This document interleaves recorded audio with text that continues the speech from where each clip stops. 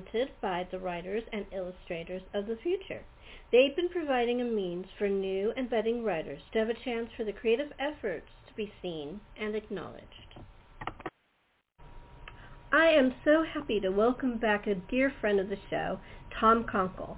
He is a director, a writer, an actor. He's very talented. He's got a new show called Noise in the Middle. Also, he's got exciting news about his movie Trouble Is My Business. It's a really fun chat. Here's Tom. Hi, Tom. Welcome back to the show. Thank you for having me, Sherri. It's always a pleasure to be on here. It's been a little while since we've talked. Yeah, it's been about a year, hasn't it?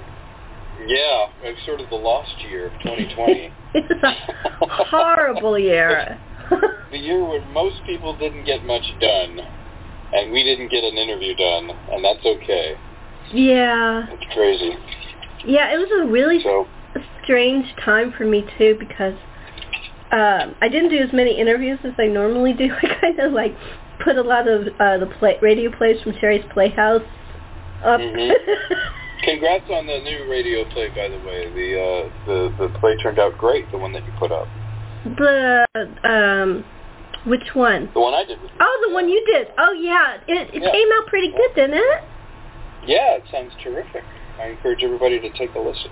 Joe Cronus, Capture the Caesar. Yes. Very good stuff. Kind of fun sci-fi adventure. And he plays... I've been doing some radio. You'd be proud of me. What are you doing? Well, I grew out of the pandemic. I wanted to get my creative juices and my writing and performing juices out, so I thought, okay, how do we do this, and get people together? And I was talking to Curtis Bedford, a good friend of mine I do things with. He's an actor as well. And we decided to produce something called the Mindstream Players. And the Mindstream Players is the experience of listening to a live radio show on Zoom where you can actually watch the performers performing it in real time, performing the show, and in some cases live sound effects, live music being played by a musician. Two of the ones I'm most proud of are the most produced ones. For Christmas this past year, I wrote an original thing with him.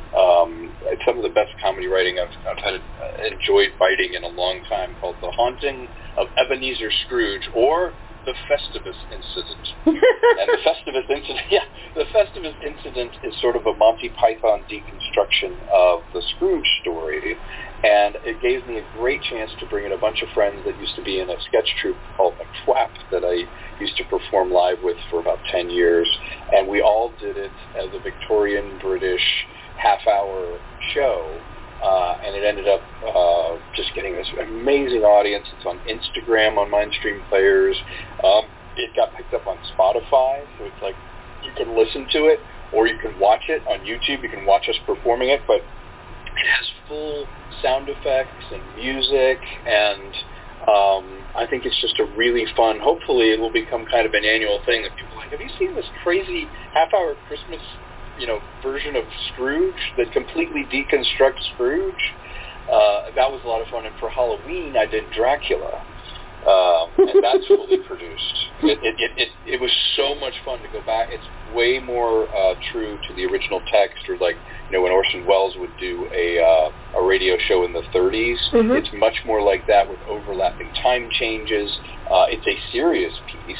And it has a full mix of sound and sound effects and stuff that is also by the Mindstream Players. So if you get a chance, or I'd love if you could link to it, the Dracula and Ebenezer Scrooge is using the medium of Zoom and, the fact that we're all kind of creative but stuck in our various houses to bring us all together, and you get the feeling of watching something performed right before your eyes, but the feeling of going to an old radio show taping.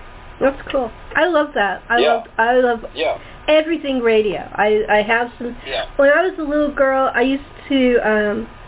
They used to have a TV series called Jack Benny, and I loved it. I remember the Jack Benny show. Yeah. And my mom would Rochester. He was exactly. My mom said he was on the radio, and I go, I can't imagine it on the radio. And my dad goes, oh yes you can, and he bought me tapes of the Jack Benny show. That's great. Jack Benny was a master. You know, and one thing I really learned that was interesting is in going back, and sometimes I would do public domain scripts from public domain subjects like The Shadow or, you know, Flash Gordon. So did the very first ever episode of Flash Gordon again from the early 1930s. And it was fun to put yourself back in that mindset, look at the way it was written, how it was performed, try to capture the spirit of it. I had the most fun doing The Shadow because, you know, I've got the can to my mouth, you know, oh no, evil next, so. And I did Murders in Wax, which was one of the ones that Orson had done. And it was so much fun to bring together, you know, these talented actors that were friends or friends of Curtis's. And in that case, we were creating live sound effects, like someone was actually Foleying, you know, the footsteps in the doors and the gunshots. And we had this guy named Brian Arata who was playing piano to it. So it really felt like you were doing a radio show in the 30s. That's really cool. Did you? Yeah. You kind of robbed us, Tom. You didn't do the shadow laugh.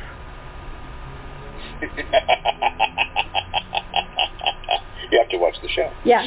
Well, that's because I didn't grow up during that time, but my father and mother used to talk about their radio watching. That was one of my father's favorite shows. Oh, yeah. Oh, well, then check out The Shadow on Mindstream. I play The Shadow in it, and it was so much fun. And with the character, you have so much fun with the voice and everything. It taught me a lot and got me reconnected to some of the things that I love, like you. I love radio and just, you know, that kind of storytelling. I love pulp stories like that. So it was definitely a good creative outlet when things were kind of grim in 2020 and I couldn't, you know, perform live shows or I couldn't do movies or couldn't be, you know, shooting TV shows or commercials. It was some outlet. You know, it forced me to write, it forced me to perform, and for that it was healthy. But the two that I'm most proud of are the two, you know, The Haunting of Ebenezer Scrooge, Festivus Incident, and Dracula, I think, turned out incredibly well. It's sad because I had a big birthday this year, and I did not get to... All I wanted to do was go to a play at the Globe. Yeah. I couldn't because they're not performing. It's not there. Yeah. Well, it's there and it's going to come back. I mean, because it's part about Balboa Park. Park. But I mean, there's no show to go to. There's exactly. No show there. There's no thing at the Hollywood Bowl. There's nothing. There's no there to go to. I know, and I didn't want to party. I didn't even want on anything. I wanted to go to dinner with my brother and go see a play. That was my entire thing. That's it. Yeah, I know. Yeah, so many birthdays, so many events just went by in 2020. It was definitely a big reflective time for me of all the changes and how fragile so many things are. And I certainly, when I come out on the other side of this, I'm going to appreciate the things you can do communally, the experience of seeing a movie together, the experience of doing a play and having an audience, or even auditioning with actual people in the room with me. I'm going to relish in a way I don't think I ever would have without, you know, the world just becoming so quiet and so empty. It's sad. And I was thinking also about, like, the high school kids that they don't get to go to prom. They don't get vice versa dances. Yeah. They don't get to the ones who are graduating don't get a graduation. They don't get have a grad night. First date. They don't get to socialize. Yeah, they don't get to socialize. They don't even get the experience of doing community service for their college. Yeah. You know, to volunteer to do community service, it's like that's gone. My own son is, you know, he's an only child, so he's been without his friends since March of last year.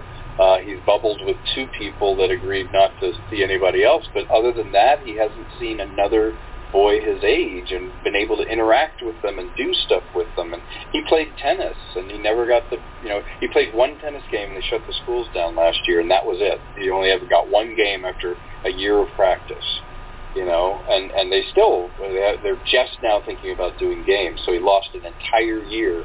He left his high school as a freshman, and he will step back into his high school as a junior. Isn't that weird? The whole thing is strange. Yeah, the seniors got robbed. The seniors got robbed. just robbed. You can't go back. It's not even a reunion is not the same experience as graduating with your friends or going to, a dance or having a club after school or practicing or playing in a band, the musical instruments, all that stuff. Yeah, because now they're all going to go away to college and not see each other, so they literally miss that goodbye year. It just sucks. There'll be a generation that talks about it for the rest of their lives. Be like, oh, were you around when nobody was able to graduate from high school together and you didn't see each other? It's like the boys and the girls don't even see each other. I know. It's crazy. I mean, we have. The thing is, the internet's great.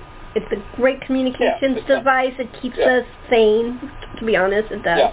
It keeps us sane. Yeah. But it's not the same as being with people. We're people who need people. I feel like Barbra Streisand. It is. It's not tactile. It's not the smell. It's not touching another person. It's not reading subtle body language cues. It's a very flat. If you looked at kids' Instagrams, you'd think they're great. Even the depressed ones, you're looking, they're great. Well, they're great at taking selfies. They're great at looking like everything's okay, but that's for that 1 second that it ends up on social media, or that's the face that they give each other when they're on a phone call for 5 minutes. But when I was growing up, you played with your friends for hours and you talked about life and about stuff, and you could look at their face or the way they held their body and you knew something was wrong. It's like something wrong with your parents or you're having trouble with something or whatever. Now it's not the same talking while you're playing a video game and it's like, hey, how's so-and-so doing? I heard he broke his arm. He did? Well, you just were on, for 7 hours playing Minecraft with him. Oh, yeah, you never mentioned it. And it's like you don't really know your friends. All you know is, hey, let's go over here and build this, It's not the same because they're selectively showing each other what they want to show, and you're never getting the full picture. And so we're raising a generation with the pandemic exacerbating it. We're raising a generation that doesn't have the interpersonal skills or the subtleties or the less gratification. I was reading they were, when you get a ding or something on your phone or a text, it releases dopamine. You're like, oh, somebody texted me. Oh, there's a call or something. But in real life, you don't get that. You have to interact with someone over a period of time. You have to sit in the car with them. You have to play out back. You have to walk around. You have to ride your bikes together. And you don't get that dopamine. So you go, it's kind of boring. Or I'm not really interested in people. Or I don't really, they don't talk. It's like, I think that coming out of the pandemic, we have to examine the idea of a balance in social media or also the social connectedness, but also just technology. Without technology, we could not have done anything that we did to stay open. But ironically, I think we stayed isolated longer because technology let us do this. If we knew we couldn't go back to school at all, you couldn't do lessons at all, you could not do business at all, we may have taken it more seriously at the beginning and shut down and gotten back to work and back to business. But because this let it prolong, it's like, well, I can do my meetings on Zoom or I can work from home. Well, in the 80s, you couldn't work from home. You couldn't take a phone call and a video and do those things. You couldn't send emails with attachments. You couldn't do all these things. You couldn't have school at home with everybody on a computer. You just couldn't. But you can now. But is it a better way? I don't know. I see all the... can you imagine keeping a poor little third grader trying to sit in front of a computer for 7 hours a day, trying to do their homework, and they don't get to color, they don't get to sit with their friends, they don't get to do artwork and paint, they don't get to put stuff up on the wall. No, they're sitting on their dining room table, staring at a computer screen with the teacher saying, be quiet, everybody, and pay attention. And that's it. I know. That's the reality. I know. It's been this way for a while. I think more people are seeing it now. But yes. I remember this was I was with my dad. So it was like around 2000, and we were working in the same company. And one thing he couldn't stand was people staring at their phones. And he goes, watch, when the elevator opens, there will be not one person who will look up. And the elevator opened, and not one person, they were all staring down, and their face were lit up by their phones. That's right. And so it's been like this for quite a while. I think so, too. I have pictures of birthdays or things we get together, and all the teenagers are sitting at the table spending time together, and all of them have their backs to each other looking at their phone, and they were playing Pokemon. They were playing it together, but they're playing with the person next to them and not looking at them or touching them or interacting. They were only interacting with each other through the phone 4 feet apart from each other. And that was them spending time together. And at the end of the thing, I was like, so, how was Fred? And it's like, I don't know. Anyway, we caught these things on, we caught 4 Pokemon, and I'm like, so you didn't talk to him? You didn't see him at his birthday? I guess. Was he happy about his birthday? I don't know. And it's like, but you just spent 4 hours with him. It's like, but they spent 4 hours sitting at a table all looking at the same game. That's the thing. That's another thing that really, when we were young and we went to a coffee house, we sat, we talked with the opposite sex, we flirted, we drank coffee. You learn about life. Right. Yeah. We talked with you talked with the boys, I talked with the girls. It was like really normal. Now before this happened, if you let's say 2019, you went to Starbucks, you wouldn't see one person talking to anything other than either their phone or their tablet. Yes. And that's a big, big problem. It's not as fun. I don't really understand why people are so obsessed. I think it's addictive. I really do. I think the reward, the dopamine award of getting the ding of like, oh, I got a text or I got a like or I'm playing a game. The games and things give so much immediate stimulus that a human being can't compete with it. Real life has boring parts that you're supposed to power through and pay attention, or there's a slower reward to really sitting. I remember as a kid I used to sit in my bedroom with my friends, we'd talk, spend hours, we'd listen to music together, but then we'd talk about life, or we might go for a walk or play in the front yard, just hang out and do something in the front yard. And I would argue, I don't think I've ever seen my son, quote unquote, play, like run around or throw a ball or do something in my front yard his entire life. Wow. Like no one goes outside and just plays. It's always like, okay, I'm going to jump onto Switch, we're going to play a game of Call of Duty, and we'll have a group chat on that while we're doing it, and they may play music into a headphone, but they'll do that for 8 hours and never see each other. And so for them, the pandemic is just an extension of that, only now they really can't see each other.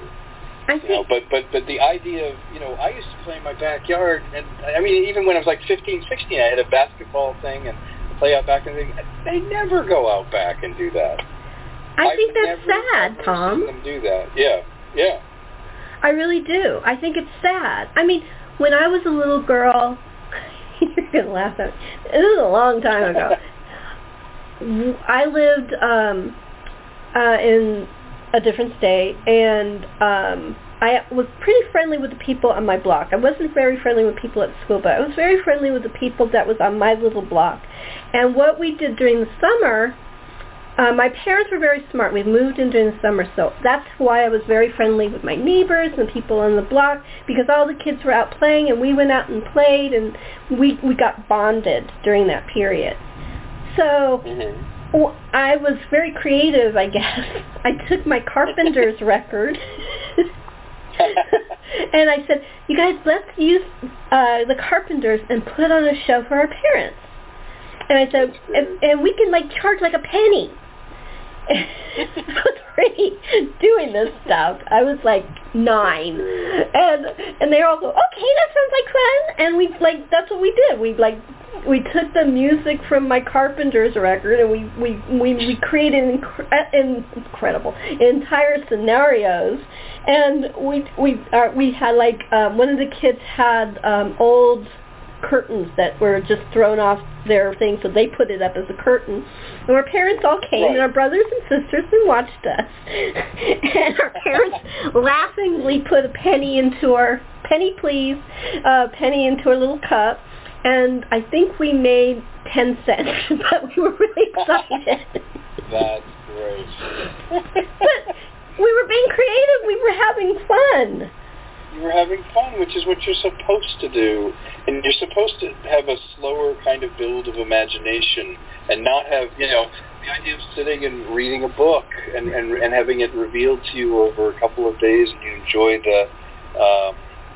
enjoy the story unfolding is so much different than like the instant gratification that you get on social media or the 1-minute Instagram video story. Everyone watches TikTok, which is like, 2 minutes and you're done. And it's like, well, but also there's Lawrence of Arabia. There's also these other, and it makes, it's not an old fuddy-duddy thing.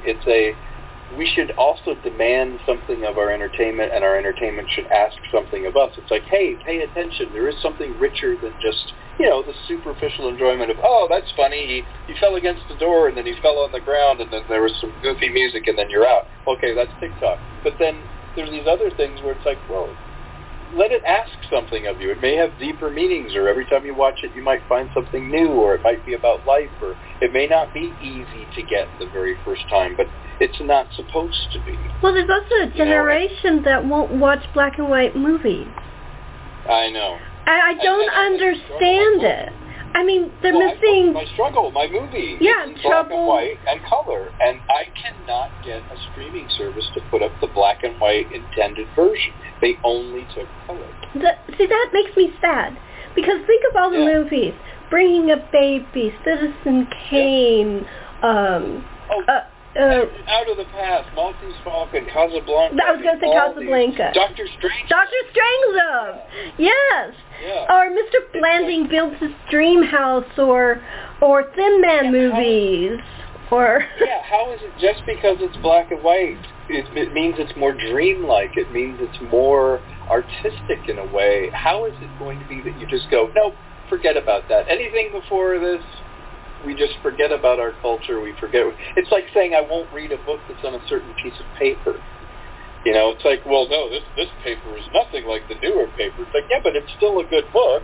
Who cares what paper it's on? If it's black and white, it's still humans. It's still a story. It's even more dreamlike in black and white. Look at the artistry of it.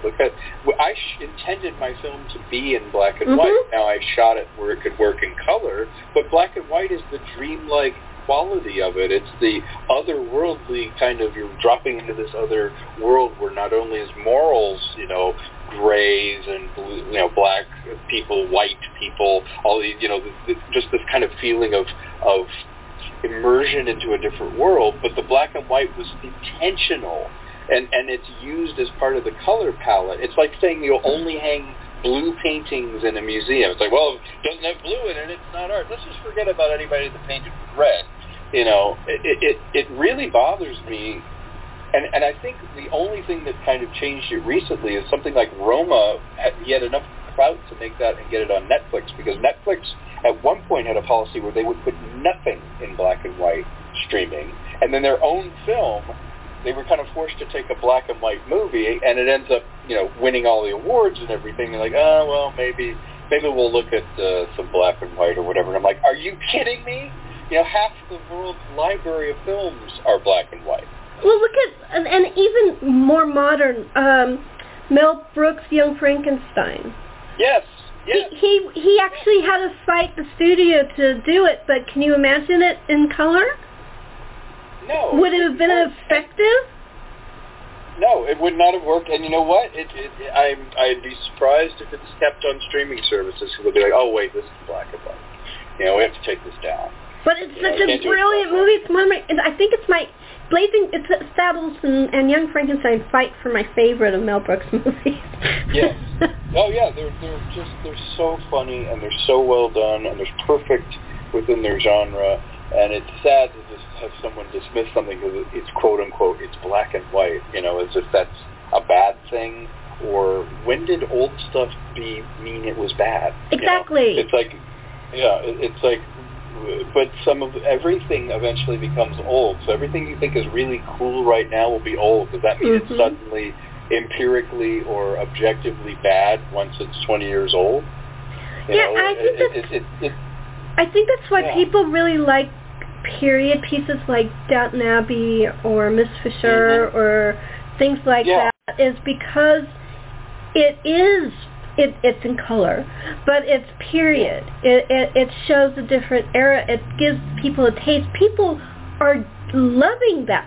Downton Abbey was the biggest hit PBS ever had. It beat Pride and Prejudice, which was the biggest hit before then, by millions of viewers. Yes. And see, if you're listening, if the pocketbook is what's important, if your wallet is what they're after, why wouldn't you listen to that? It's like, people really enjoy classic entertainment. People really enjoy this kind of aesthetic from that period. Maybe it's okay. Maybe there's some stuff. Maybe I could deep dive. I wonder if there's other movies like this. I wonder if there's other stories that could be told. It's like, if you're coming at it from a business standpoint, then it makes even less sense that people are like, no.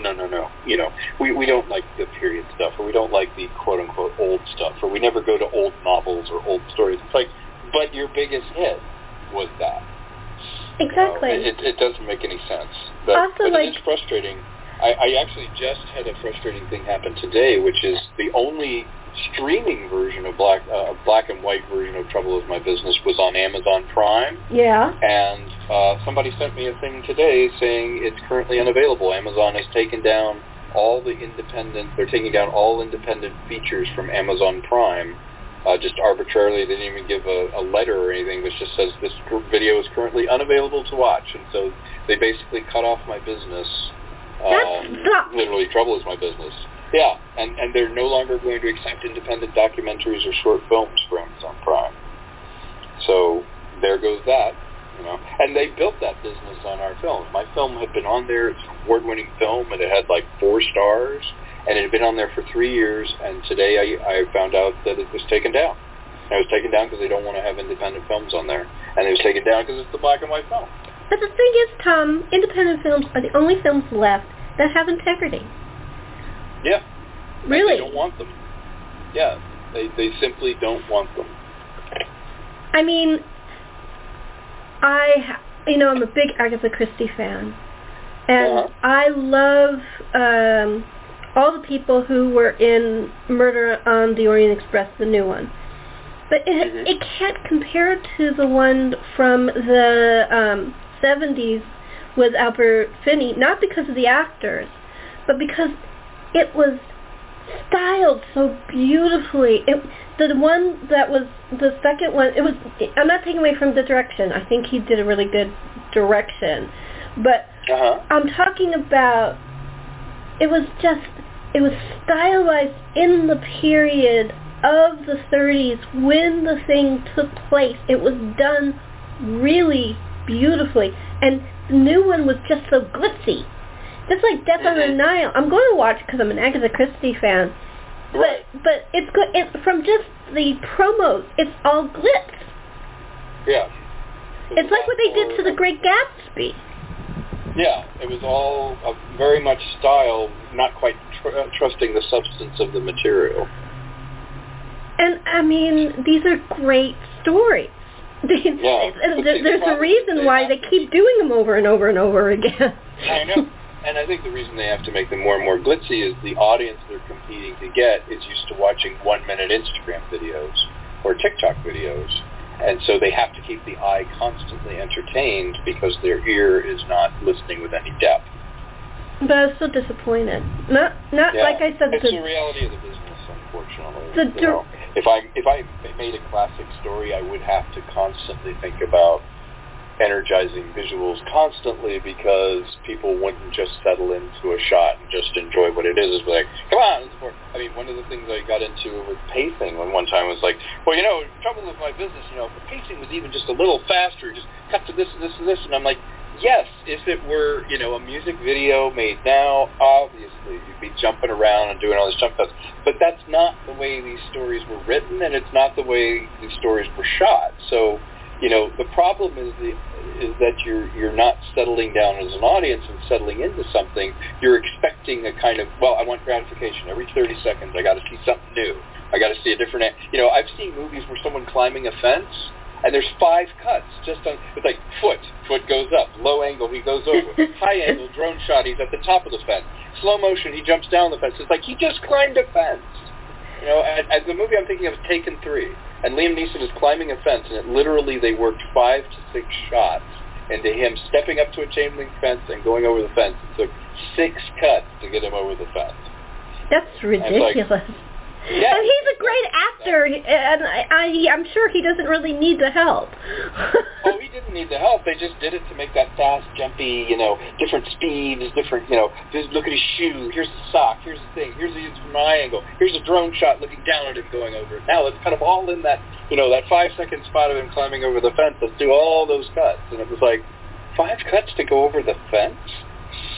It's difficult, you know. As a filmmaker, you want to do cool stuff with your visuals. I'm always thinking of how to move the camera and do it, but unnecessary stuff or cluttering, things like that, just drive you crazy because you know, well, I'm cutting to his ear and I'm cutting back here and I'm cutting to another angle. It's like, just settle down. It's like fight scenes where it feels like the camera, they just put it in a sack and whirl the sack around while people run around. And it's like, oh, you know, you can't tell who's hitting who fell down, who did what. It just, the camera's just whirling around in a bag, and it drives you crazy. I'm very much a fan of the geography of the scene.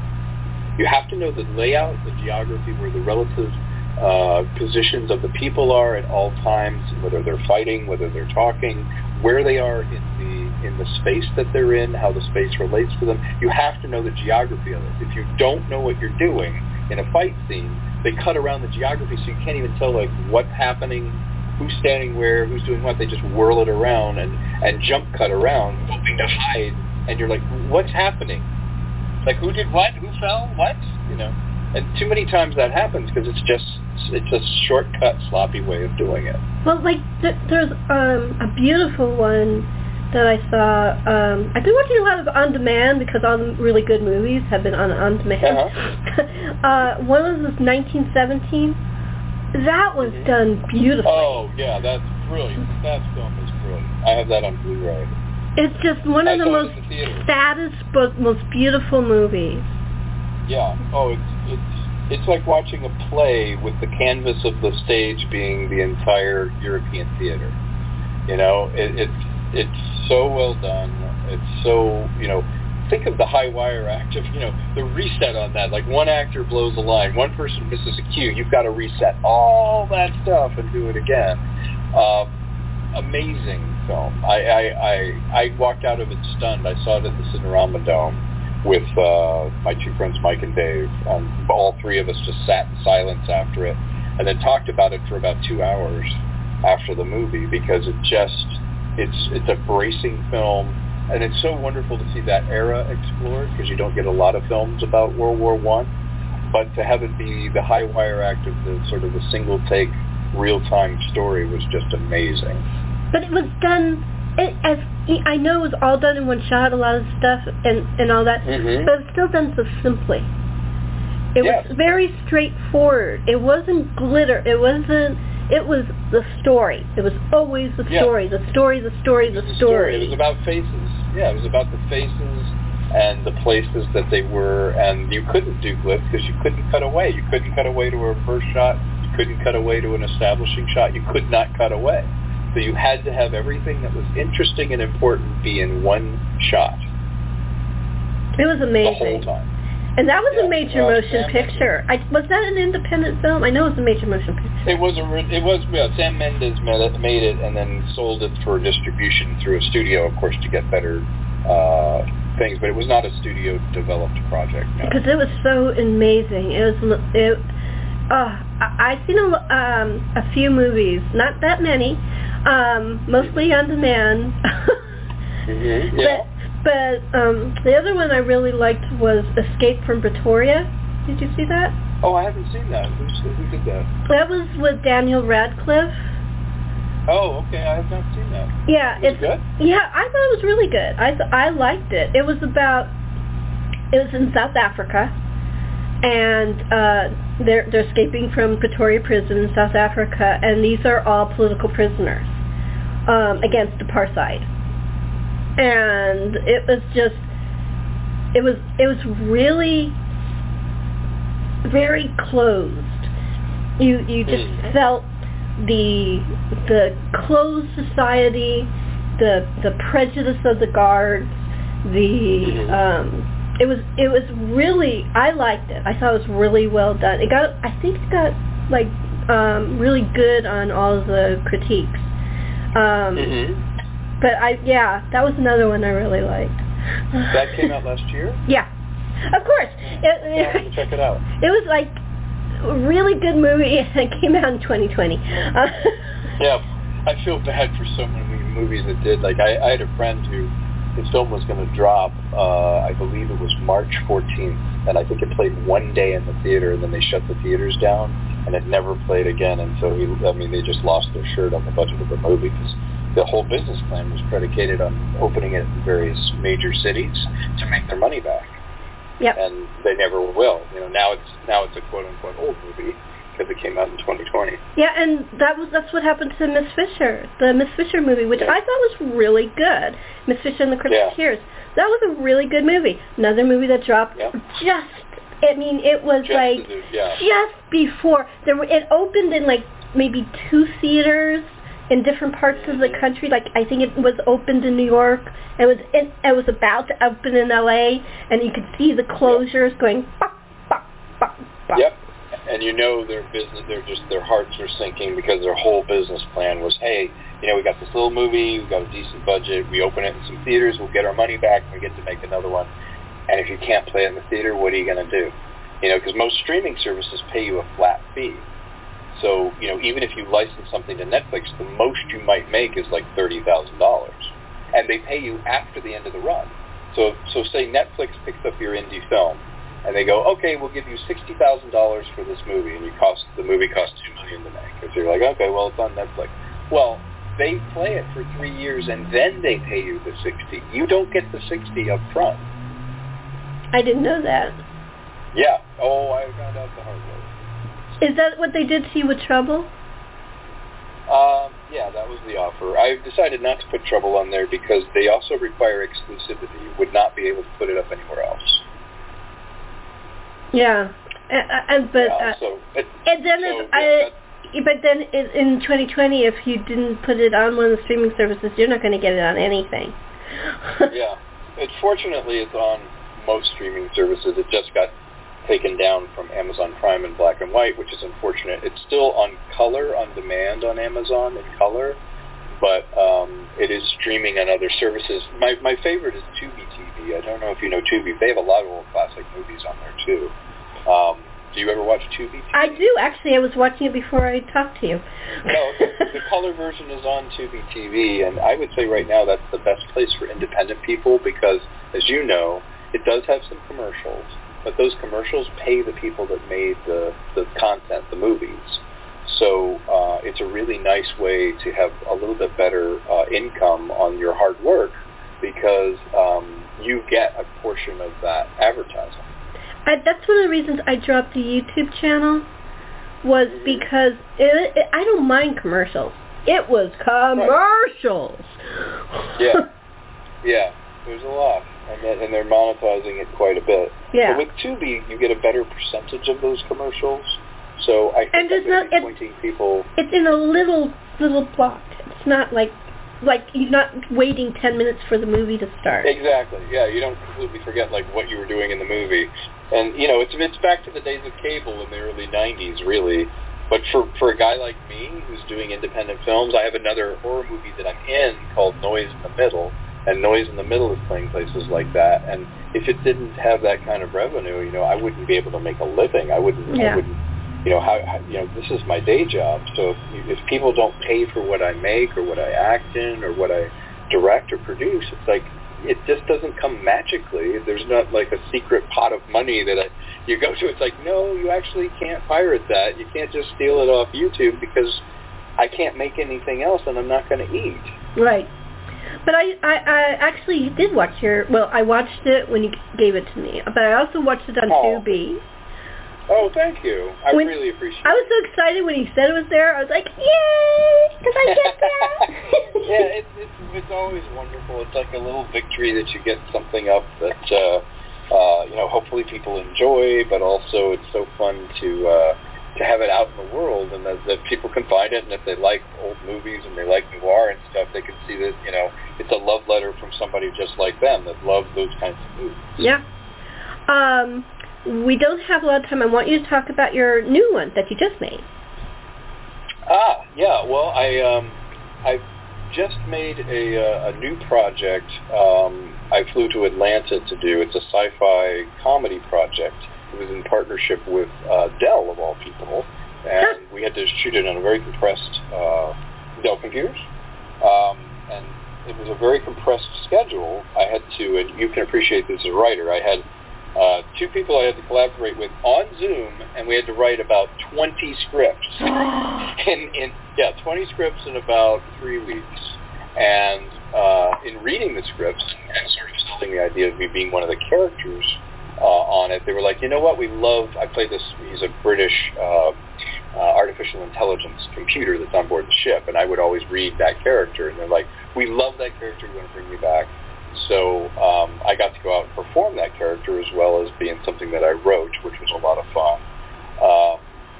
And so for me, it was fun to just get out and film, and the people in Atlanta were amazing. The set was amazing. I had a tremendous time doing that. And the next thing I want to do is a thing called Island in the Stars, which is something I'm doing with Vernon and a whole bunch of great Australian talent. And that is like a Jules Verne sort of Treasure Island classic tale. It's something that, you know, your grandparents would enjoy on one level and kids will enjoy on another level, because it's just an epic classic adventure story. And it's set in a very unique kind of universe, but it captures that spirit from those classic pieces of literature where you would go on a journey and you had these kind of mentors around you. There's a scientist and an ex-military guy, and another one that's all mentoring our heroine. She is going on this journey of discovery for herself, but the adventure takes you to all these far-flung exotic worlds and all these things, but, you know, there's no cursing in it. It's not a deconstruction of those. It's as if you pulled an unknown Jules Verne book off the shelf and go, I didn't know Jules Verne wrote this, and you open it up and it's this movie. I love that. I love it's like they called Charade the movie that Hitchcock never made.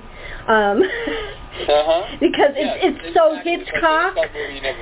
Yes. This is so Jules Verne that you'd be surprised Jules Verne didn't make it, but I think Island in the Stars is going to be a lot of fun. That's cool. My favorite Jules Verne book is Around the World in 80 Days. Oh, yeah. It's such a great book. That is such a great I was involved with Michael Palin's travel thing, and Michael Palin took the actual journey that Phineas took in the book. He reproduced it.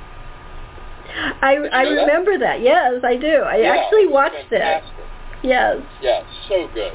So good. I love Michael Palin. But yeah, that's a great Jules Verne book. Mine is either 20,000 Leagues I love and Master of the World I love as well. I like 20,000 of the Leagues too. I mean, in the movie Kirk Douglas was in it, so that doesn't hurt my affection for it. Oh yeah, that's a fantastic movie, and James Mason is terrific. Oh yeah, James Mason. Oh yeah. James Mason, yes, James Mason. Yes, I love James Mason. That's very good. Thank you. He makes a really good Nemo, and Nemo's a fascinating character anyway, and I love the sort of Victorian high-tech look. You know, it's almost like a steampunk look. But I definitely want to play in those universes next, so my next film is going to be that. Did you ever see Forever Darling? Forever Darling? No, I did not. Oh my God, James Mason plays an angel, guardian angel of Lucille Ball. Lucy and Desi. It was the last movie the two of them made together. And she goes, if you're a guardian angel, why do you look like James Mason? And she goes, I look the way you want me to look. I look the way he wants me to look. I love it. He's adorable. My mom, I had never seen it. It was one of those movies because of licensing they held, and every time Long Trailer came on, my mom goes, this is a good movie. I enjoy it as much as you, but you've got to see Forever Darling, because she just loves that movie. I'll have to see that. I must be rare as far as being able to find it, because I haven't run across it, and I'm a big James Mason fan, so I'll have to see what streaming service or who has it. Oh, I think it's on. I don't know. I think it's on Amazon Prime. I think that's how I saw it. I don't know. The way Amazon Prime has been going, who knows? But, yeah, I know. And it was also on. Yeah. It was also on TCM because I saw it on there too. Because they were having like a Lucy and Desi festival. They were showing one trailer and all that stuff. That's great. Yeah, I'll look for it. I'll seek it out. But you made me. I'm excited about. You made me think of it when like you. That. You made me think of it when you did his impersonation. James Mason. Yeah. Do the thing. To have worked with him. do the thing where he says, "Well, you wanted me to be this." I'm exactly how you wanted me to appear. That's very good. I love it. Thank you. Not many people do it, James Mason, let's face it. I know, and unfortunately, even though he's Academy Award, Tony-winning, Emmy-winning actor, BAFTA-winning, people don't know who he is now. Yeah, I know. Well, we will keep it alive. Yeah, definitely. Keep it alive. But, I mean, just put people down in front of North by Northwest and say, how can you not love this guy? Exactly. I mean, he was a great villain. Yeah. Oh, he was fantastic. And he was like the first Bond villain, really. He was really scary in that movie. Yeah, he was. Yes, your next performance, Mr. Thorndike. Yep. And him and Martin Landau together. Ugh. Yes, that was great. Yeah. Yeah. What was it he said? Has anyone ever told you you overplay your various roles rather severely, Mr. Captain? It's just like, you're like, oh my God, I love that. Oh, that's really good. I love it. You do really good. Hopefully I'll get some voice work doing James Mason. I've always liked him. The first time I ever saw him was Agatha Christie, Evil Under the Sun. Yeah. He played one of the suspects. Yeah, he's fantastic. He was fantastic in that. But yeah, you got to see Forever Darling just to see him as the guardian angel. I will. I'll seek that out. It's probably a little hard to find. I'll look for it on Amazon or, as you said, TCM. But, definitely. I'll tell you one thing. I'm sure glad the world is starting to come back because I miss making movies. I miss acting. I miss seeing people at auditions. I miss writing and doing things with people. And I miss live events in general. I do too. I want to go see a play so bad. I'd like to go see a movie at a movie house. Yeah, I know. I was like, play? I haven't even seen a movie in a year. You know, it's insane to just go and have that communal experience you took for granted. Now I will never take that stuff for granted. I know. I mean, I have watched some Zoom plays. Sure. Greg Oppenheimer did a really good recreation of a play on his YouTube channel. He's Jess Oppenheimer's son. And he did a recreation of I Love Lucy, too. Oh, that's cool. And I saw a thing called Streaming Shakespeare, where they did... I mean, I sat there watching Zoom for Richard III, which is like 5 hours. I was sitting there watching until like 2 o'clock in the morning, because that's how good it was. Wow, that's fantastic. That's a tribute to how good they made it. And with the difficulties of not having stage movement or being able to touch the other actors, and were each in their own frame, or were they isolated together? Oh, wow. But the way they did it was really clever. Like, somebody would be, he would ask for his sword, and you would see somebody from one of the other squares handing it out, and then he would reach out and he would take it. It was very cleverly directed. Oh, that sounds good. Yeah. Yeah, I had fun doing the radio shows. The Scrooge thing and the Dracula thing we did just kept me sane. Yeah. Yeah, I miss performing, and I definitely miss directing and making movies. So hopefully this year is better. I hope so. I hope for everybody. Yeah, me too. It's a pleasure talking to you. It's really good to be back on the show. Thank you. For the people who haven't heard you before, could you give your website and any social media with the name handle for each social media so people can find you and say hi? Sure. You can find me on Instagram. I'm Tom Konkle, one word. The movie is Trouble Is My Biz, B-I-Z. Has its own Instagram. You can find my website is troubleismy.biz, B-I-Z. And I have updates and things on my company. My production company is called Luminactus, and that's luminactus.com. So love to hear from some people. Hit me up on Twitter or Instagram. Let me know if you've watched the film or seen anything that I've done. I'd love to hear from you. I want to thank you so much for being on the show. I really, really appreciate it. Thank you. It's always a pleasure. It's great hearing from you. Thank you. And thank you for chatting with Sherri.